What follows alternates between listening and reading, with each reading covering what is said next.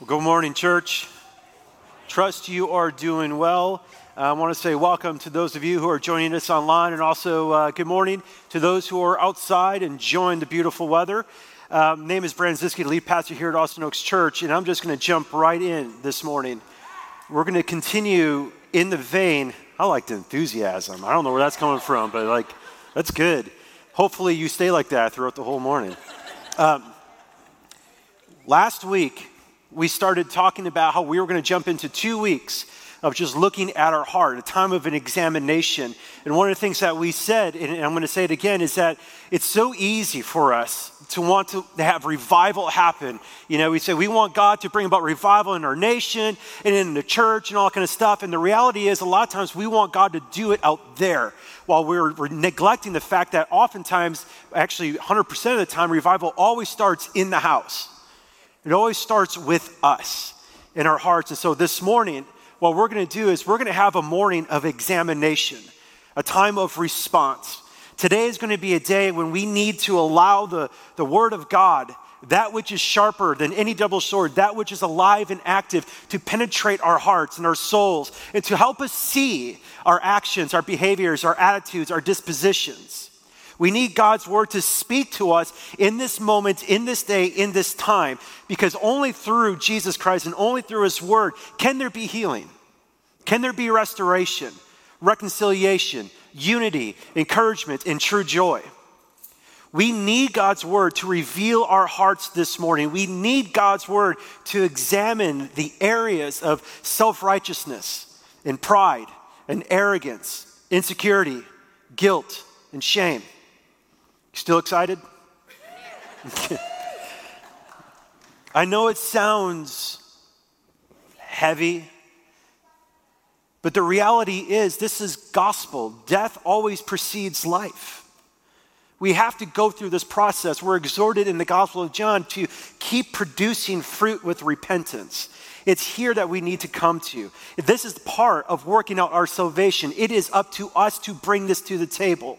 We need to continually confront God's word so we can continue to die to self in order to gain life, to die to self in order to gain Jesus, die to self so that we can live and declare the good news of Jesus Christ, which is the power of God for all who believe.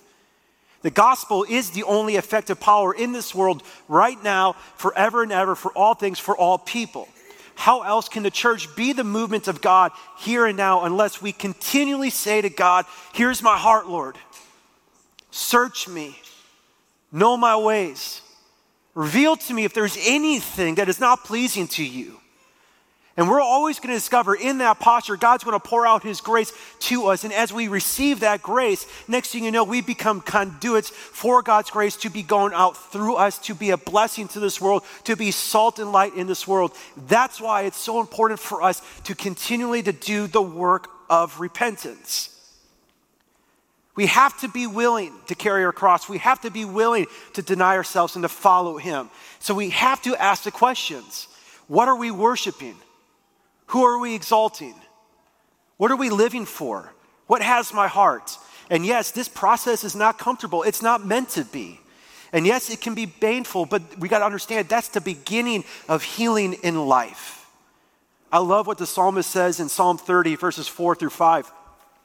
Where he exhorts out to the church or to the nation of Israel, sing praises to the Lord, O you, his saints, and give thanks to his holy name. For his anger is but for a moment, and his favor is for a lifetime. Weeping may last for the night, but joy comes in the morning.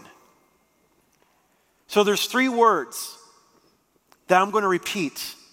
That's exactly right out of the letter that we're going to be reading this morning. And it's consider our ways. Consider your ways. We're going to discover that God is going to treat us like adults. He's going to give us the responsibility to take a step back and to carefully consider, to carefully look at our lives, to look at it soberly, without taking offense, without justifying our behaviors, without excusing it. We need to consider our ways, to look carefully at our actions, to look carefully at our thoughts, look carefully at our behaviors and our emotions. We need to ask who's number one in my life. We need to ask that what shapes our priorities. Who are we worshiping and who do we fear more? Because who we fear ultimately shows what we love, and what we worship. So we're going to be looking at an Old Testament letter of Haggai, which I know is really hard to find. And I'm telling you right now, so that way you don't feel, like I don't know where Haggai is. Is it Haggai? No, it's Haggai. Like I always have to pull up the table of contents. It's a two chapter letter in the Old Testament. It's towards the end. I encourage you to turn there. But what we're going to discover in this moment is God addressing his people and bringing the same call to action to consider their ways. These 2 chapters in the Old Testament, for me, it is like 2 of the most packed full chapters of God's heart for God's people. We're going to feel this challenge this morning. I'm going to exhort you and encourage you to soften your hearts, to lower the guard and let God speak to us. Consider your ways. Think soberly. Think honestly. Don't defend yourself. Don't justify your decisions and your actions. Don't make excuses, but objectively consider them.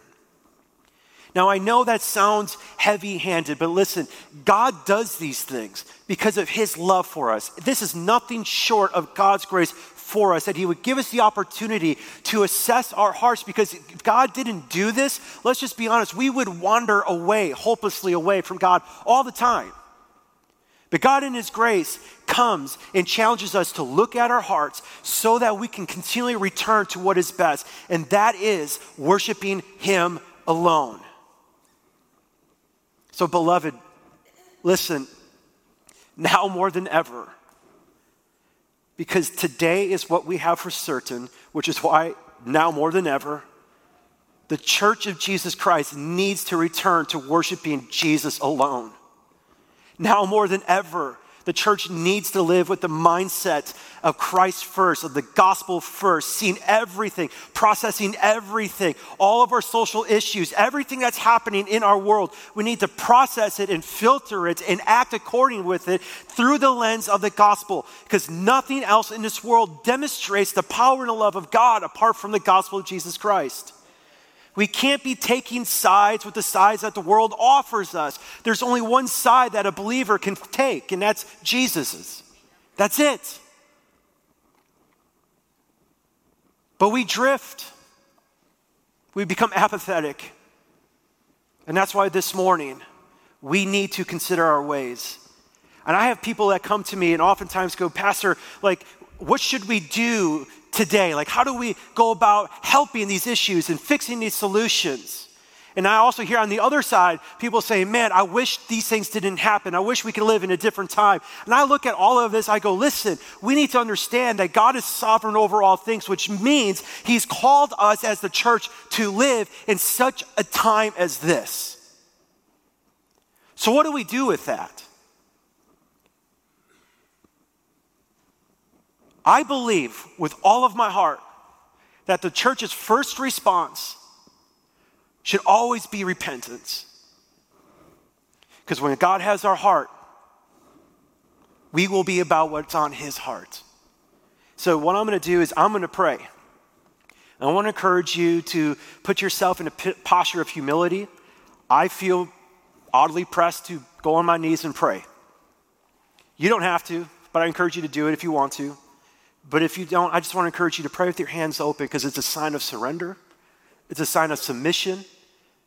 But do whatever you want to do to prepare your heart for this time.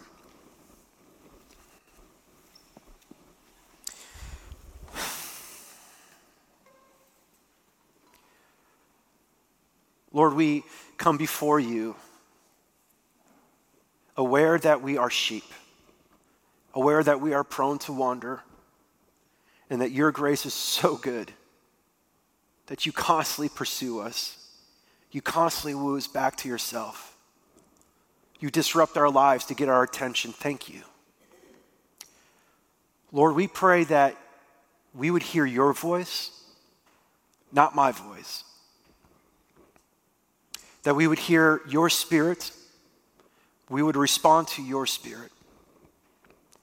So God, search our hearts. Do what only you can do. We pray this in Jesus' name. Amen.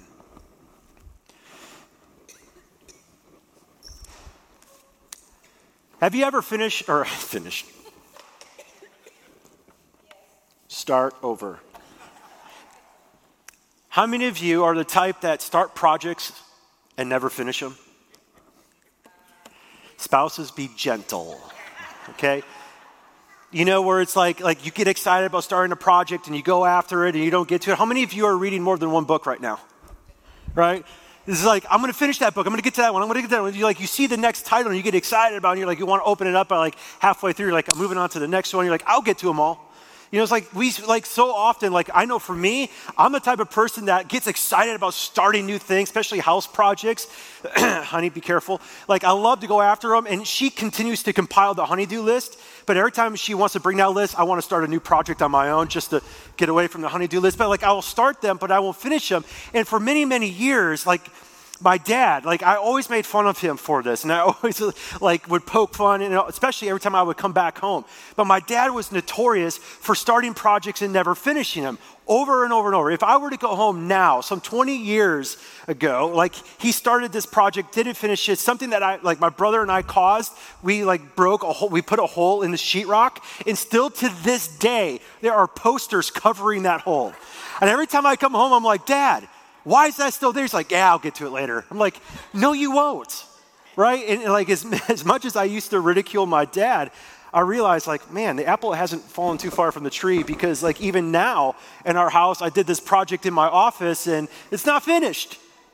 And here's the thing, we can get to this place where we'll always have this excuse I'll get to it later when I have more time or when I have more money or whatever the excuse is. And the more time you allow to pass before you finish completing that project, right, you actually become so used to it, so comfortable with it that you become indifferent to it. You don't even notice that it's not even finished anymore, right? Usually your spouse does, but you don't. It's we get so comfortable living in our mess, in our unfinished projects. We get to that spot where I'll get to it later. It's just not the time. Now, what if we were to take that thought and apply it to our spiritual life? Are there things in your life spiritually, in your pursuit of following Jesus, that maybe you have started that you have put off? Are there areas in your spiritual life where you have grown apathetic, complacent, indifferent, lethargic? I'll get to it later when it's more convenient. Yeah, I mean to do it. I mean to finish it. You have all the good intentions. I'll get to it later when I have more money, et cetera, et cetera. I'll get to it maybe when, it's more favorable to me, et cetera. How many of you ever feel called or stirred in your heart to pray for our nation and pray for our loved ones and pray for those communities that are hurting and mourning in these seasons, praying for those who are far from the Father, and yet you're I'll get to it later. I know I should forgive him or her or that group or that person, but not right now. I know I should be in the Word more. I know I should be thinking about my life through the lens of the gospel, but I just don't have the time. We have to ask the question as we consider our ways, what's more important in our lives? What has number one in our lives? What is the thing or the person or the ideas that are influencing us more? Who are we worshiping? This is a big deal to God. Because just like we get so comfortable living in our unfinished projects at home or whatever it is, and we can become easily indifferent to it, we do the very same thing in our spiritual lives. We can easily live in the middle of things that are unsettled. And we get ourselves so busy and so wrapped up and so concerned with our things, our agendas, our opinions, our platforms, our positions, my wants, my things, my net worth. And God comes along in his grace and forcefully and yet gently says, consider your ways. Take a step back, look at your life and ask, are there things unfinished, unsettled in your life? God in his grace, God in his goodness wants us to consider our ways. So where are you at this morning in relation to obedience, in relation to seeking first his kingdom? in relation to having God as top priority in your life. Consider your ways. Haggai chapter 1, verses 1 through 5. In the second year of Darius the king, in the 6th month, on the first day of the month, the word of the Lord came by the hand of Haggai the prophet to Zerubbabel, the son of that name, governor of Judah, and to Joshua, the son of Jehozadak, the high priest. Thus says the Lord of hosts. And if you're the type that loves to underline in your Bible, this is a verse I want you to underline. These people say, the time has not yet come to rebuild the house of the Lord. Then the word of the Lord came by the hand of Haggai the prophet.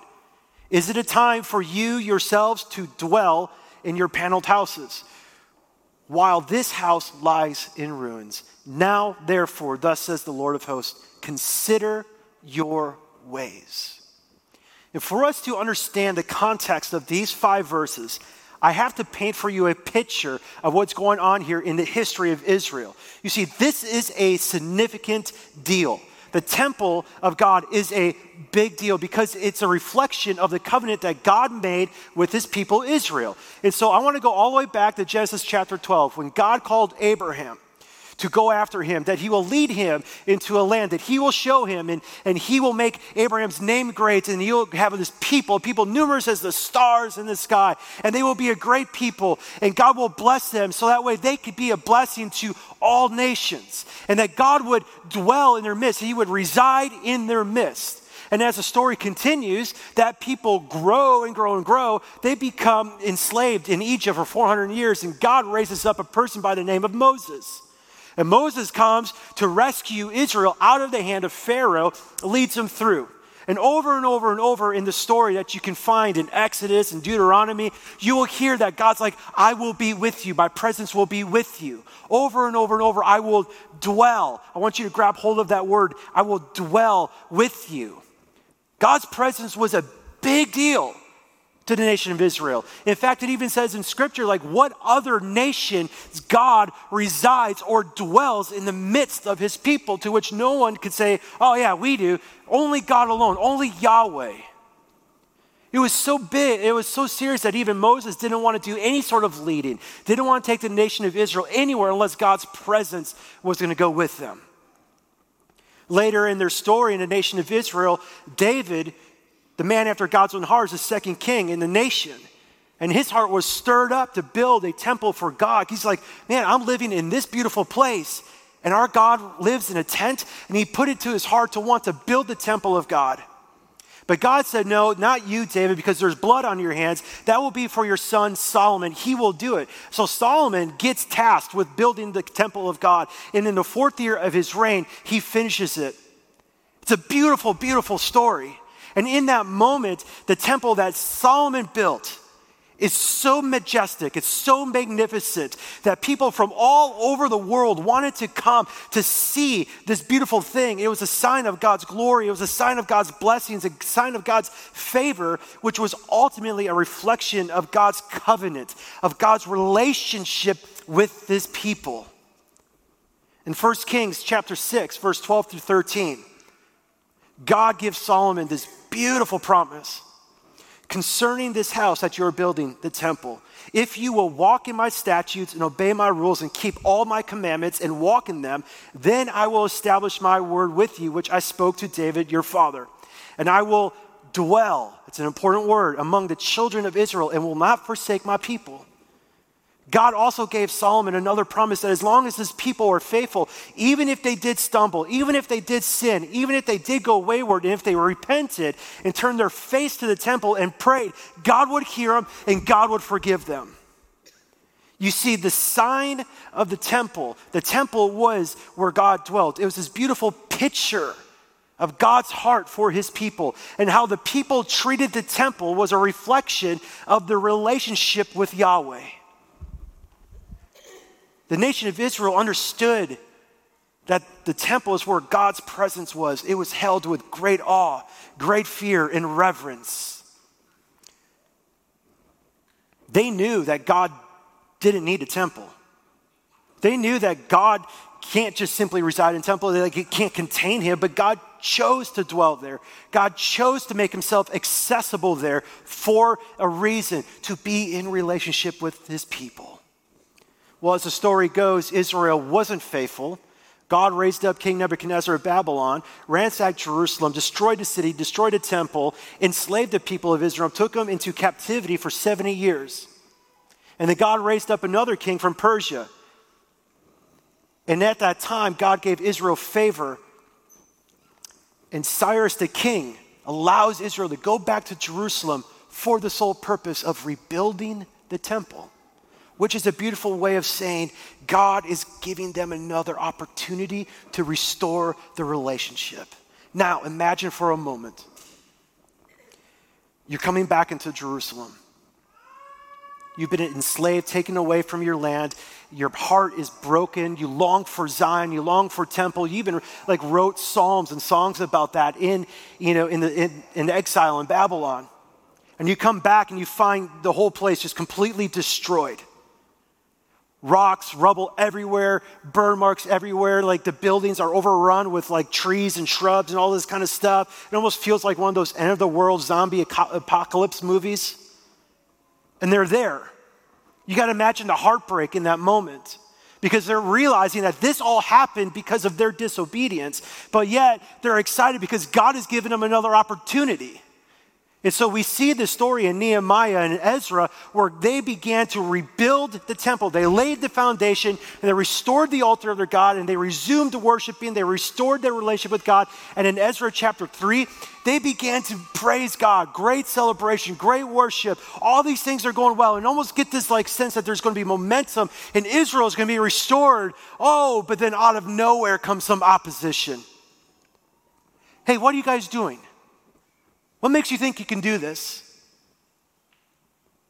And this empty rhetoric, these empty threats, this subtle clapback that came from this opposition caused panic in the nation of Israel. Even though Israel obviously had God's favor, had the king of Persia in their corner, they had everything going for them, this opposition caused them to stop the work. And this is the moment where I think we need to call an ace here. Because that opposition was just empty talk. I believe, because of what God says in this passage this morning, that the opposition became for them an opportunity to make an excuse to not be about God's work. It is hard. Oh man, I don't know. Man, maybe we should just wait till the opposition goes away. Maybe we should wait till that settles down, and then we'll get back to it. I mean, they allowed the opposition to be effective for 16 years. Think about this. For 16 years, they lived and worshiped amongst the ruins of the temple. That was the singular reason why they were able to come back to Jerusalem, was to rebuild the temple. That's what God called them to do. And they started, opposition came, and they said, not right now. We will get back to it later. That opposition, I'm telling you, became the perfect opportunity to make an excuse. For 16 years, nobody brought it up, not even a leader. Why are we doing this? We should be doing something about this. For 16 years, collectively, they neglected the very reason why they came. So God said to Haggai, these people say it's not the right time yet. I want you to hear the disappointment in that. One of the things that we struggle with in church today is that we think that God could never be disappointed with us, or that God couldn't be upset with us, or that God comes and disciplines us. Disappointment and discipline are part and parcel with love. If God wasn't loving, then he would never rebuke us, he would never discipline us, he would just let us go our own way. And I love this statement, these people. It makes me think of moments when our kids are misbehaving, and I just look at my wife, I say, your kids? They ain't mine right now, they're yours, they're your problem, right? It's these people. But listen to the language, listen to this. They say it's not time yet.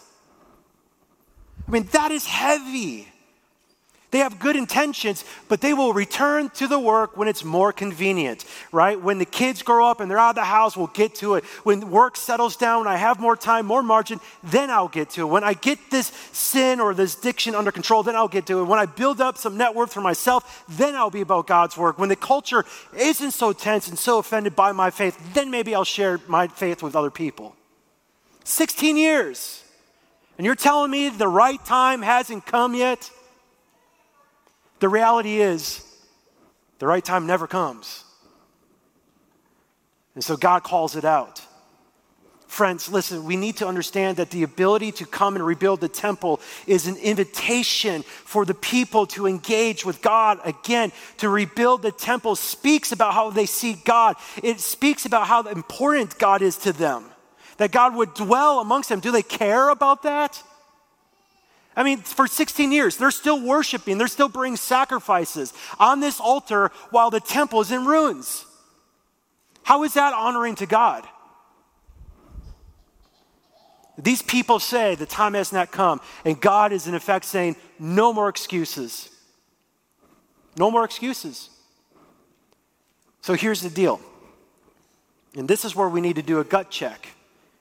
Because our excuses are always a pretext for our own selfishness, and as of this morning, I added self-righteousness. Our excuses, I don't know enough, I'm not good enough, this, that, whatever it is when it comes to following Jesus, it's just a pretext for our own selfishness and self-righteousness. So every time we come to worship, which is truly every minute of our lives, we always have a choice to make.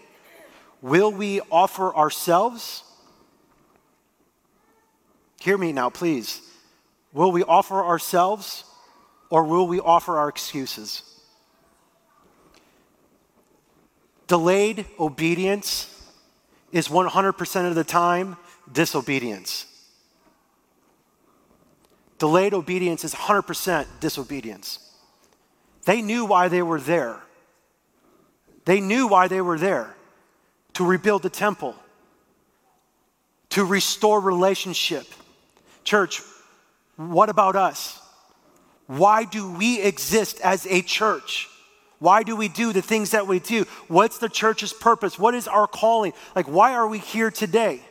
Why have you been placed in the context that you find yourself in, the neighborhoods you find yourselves in, the positions you at work that you find yourself in, the schools that you're in? Like, why? And yes, opposition will come from the outside and sometimes inside the church, but really the loudest opposition comes from inside of ourselves, our flesh and our selfishness screaming. We have to be honest. Will we allow this opposition? Will we take advantage of it as an opportunity to become apathetic, complacent, indifferent? The purpose of the church today is the same as it has been since Jesus ascended to the Father. It's to build up the body, the church, to go in all the contexts that God has us, to make disciples, to tell people about Jesus, to help people understand who Jesus is, and to walk alongside of them so they can obey and follow Jesus. The gospel is the power of God for all who believe. The church of Jesus Christ is the hope of the world. Church, I gotta wonder, have we become apathetic?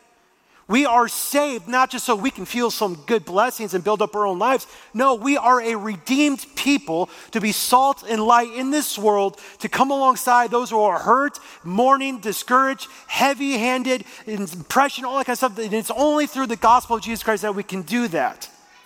We are to be ambassadors on God's behalf, appealing to the world around us to be reconciled to Him, to tell others about Jesus, to live for His glory, to be a living sacrifice, to maintain the unity that Jesus' blood has bought us, to love our enemies, to bless our enemies, to pray for our enemies, and to forgive as God has forgiven. This is what the gospel has achieved.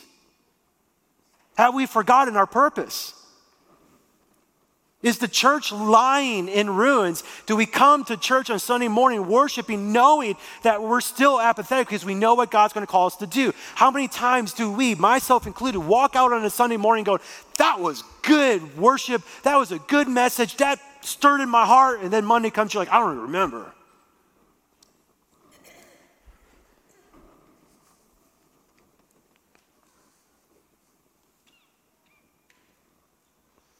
Are we being conformed to the ways of the world? Are we labeling things in our culture, in our society, the way the world labels things? Do we see life the way the world wants us to see life? Or do we place the gospel filter on everything? Because he continues now to them. And I want you to catch on to what God says here. The word of the Lord, verse 3, came by the hand of Haggai the prophet.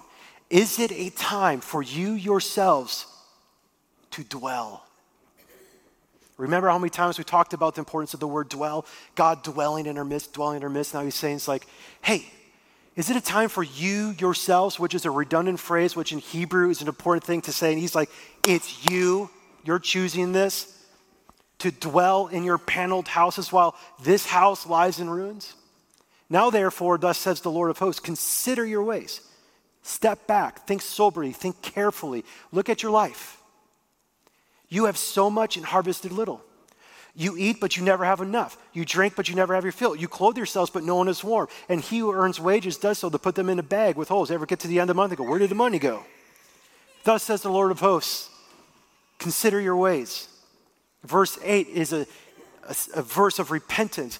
Go up to the hills, bring the wood and build the house that I may take pleasure in it and that I may be glorified, says the Lord. You looked for much, and behold, it came to little. And when you brought it home, I blew it away. God's like, I'm disrupting your life. I'm trying to get your attention. Why? I love that God said that. He's like, I know you're smart. Why? Why do you think I'm doing this? Because of my house that lies in ruins while each of you busies himself with his own house. Whew. Therefore, the heavens above you have withheld the dew, and the earth has withheld its produce. Is it a time for you yourselves to dwell?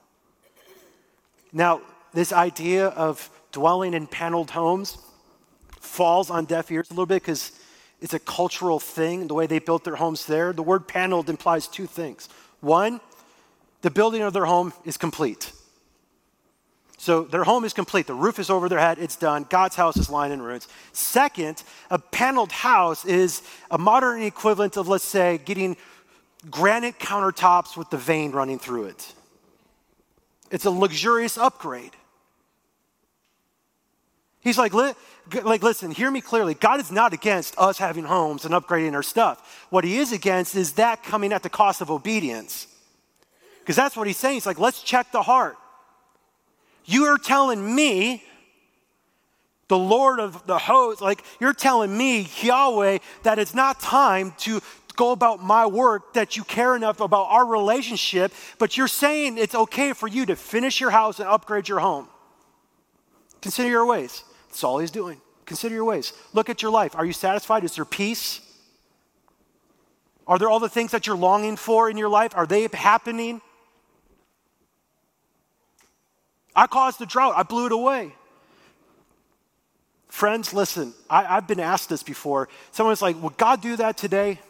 Does God do that in the church today? And I looked at my friend, I said, I sure hope so. Because if God doesn't do that, if he doesn't disrupt our lives to get our attention, I will never return back to God. I will go busy about my own way, thinking that I'm all good, being apathetic. Come on, let's just be honest. Praise God for his grace to disrupt our lives. The reality is they didn't want God as much as they wanted their own stuff, their own comfort, their own pacifying. They didn't want to deal with the issues. They didn't even want to confront the opposition. Friends, listen, gospel work is difficult work. It means getting into messes of people's lives.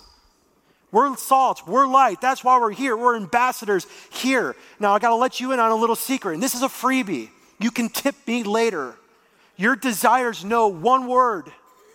One. More. That's it.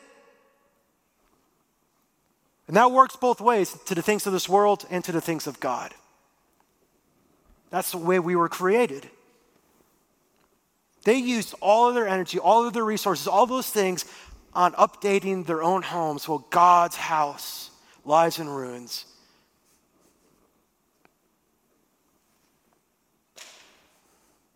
Consider your ways. Look soberly. Look carefully. Be honest. Don't be defensive. Don't be offended. Just look. What do you see? He's having them assess their present circumstances. Like they are coming out of a harvest season. He's like, how did that go? They're like, not so well. He's like, do you think there's a reason for that?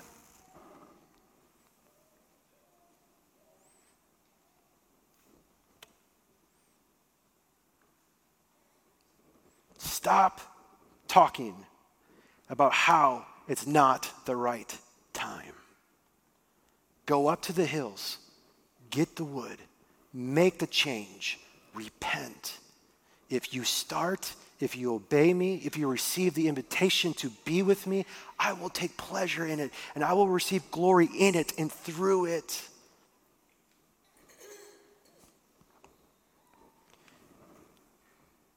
You know what the New Testament equivalent of this is? Matthew chapter 6, verse 25 through 34, where Jesus says, don't worry about what you're going to eat. Don't worry about what you're going to wear. The pagans worry about that stuff, but not you. You seek first the kingdom, and then all these other things will be added to you. Your purpose, your responsibility is seek first the kingdom. Friends, today we don't have a temple, a physical temple of wood and stone and iron and glass. We don't have that. Today, we as the church, we are the temple of God. He dwells within us. He inhabits the praises of his people, and we are told to be about him and his work first. And when we understand this, when we understand that this isn't just the words of a pastor of a church trying to, stir up God's people, when we actually hear this as the word of the Lord, then it causes something to happen inside of us, which is what happened to the nation of Israel here, is that they began to fear God. Something shifted in their posture in that moment as they took 23 days to consider their ways. They realized, oh my goodness, God is speaking to us, and oh my goodness, he is right. And they began to fear the Lord. That's repentance. That's moving out of complacency. That's moving out of apathy. Friends, listen, you can't fear God and be apathetic.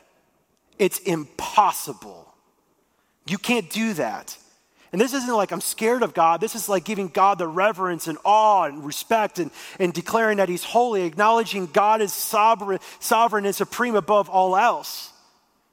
Realizing that God's at work, you're at that spot, you're like, whew, yes. I can't believe you're so gracious, God, that you're giving me another opportunity. To fear the Lord is to love him above all else. And the primary issue that God was calling out in the nation of Israel here was that there was something off with their relationship. Church, this is important for us. If we were to look at Haggai's contemporary, Zechariah, which is the next letter, in chapter 1, verse 3, he says the same thing in different words to the nation. God was saying to Israel, return to me, and I will return to you.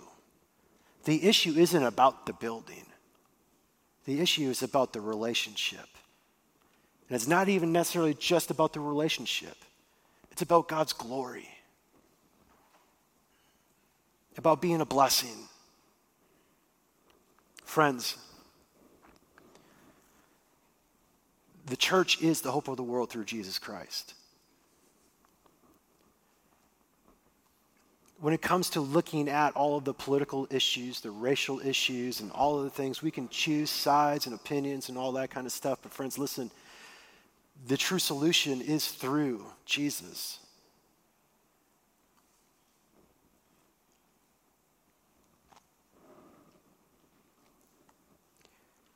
He needs our heart. When God has our heart, we can look at these solutions the way Jesus would see them. We would look at the scenario and not pick sides. We would see it and be able to mourn with those who are mourning and cry out for justice with those who are crying out for justice and pray for those to come to know the Lord Jesus. Yeah, it's complicated, no doubt. But this is what we're about. And so people go, Brandon, what is the first thing? And I know everybody says, but I want to land on this. What is the one thing that we should do? Church, it's for us as the church to consider our ways, move out of apathy, fear the Lord. I'm not a tech guy. In fact, even though you can consider me a millennial, I don't know tech stuff. And a lot of times when I get to the spot with computer issues, I get so frustrated. Then I'll call our IT guy and he goes, have you restarted your computer? And I'm just like, then I'll restart it and I'm like, oh. Friends, that's repentance. Because a lot of times we're like, how do we move? What do we do? How do we get right? And all this kind of stuff. Repentance is resetting. It's recalibrating. It's returning to the Lord. So we carved out some time this morning in our time of worship together to do just that. To do the work of repentance, to be in that posture of producing fruit with repentance and understanding that, we got to look at ourselves. We have to consider our ways, but knowing that it's all through God's grace. It's his kindness that leads us to repentance. He doesn't do this to guilt us or to shame us. He does it to free us. He does it to realign us so that when we walk out of here, we can be about Jesus and living for him and his glory. So the question I ask you before we spend some time in reflection and prayer is, what will you be offering God this morning? Your heart or your excuses? Lord, I ask that in this time, we would recognize you as good and gracious. Or that we would recognize you as supreme, as sovereign, as the initiator, the one who loved while we were enemies, the one who paid the price, the one whose body was broken, whose blood was poured out to redeem us from sin, from slavery, from lostness. Lord, would you capture the heart of this church? Lord, would your Spirit be our mirror right now? Or maybe we humble ourselves and to consider our ways. Spirit, would you show us where we're apathetic, complacent, indifferent? And those are some of the most sneaky and devastating sins that we can have. God, I pray that you would help us to not lie to ourselves and just say, hey, I got good intentions. Isn't that good enough?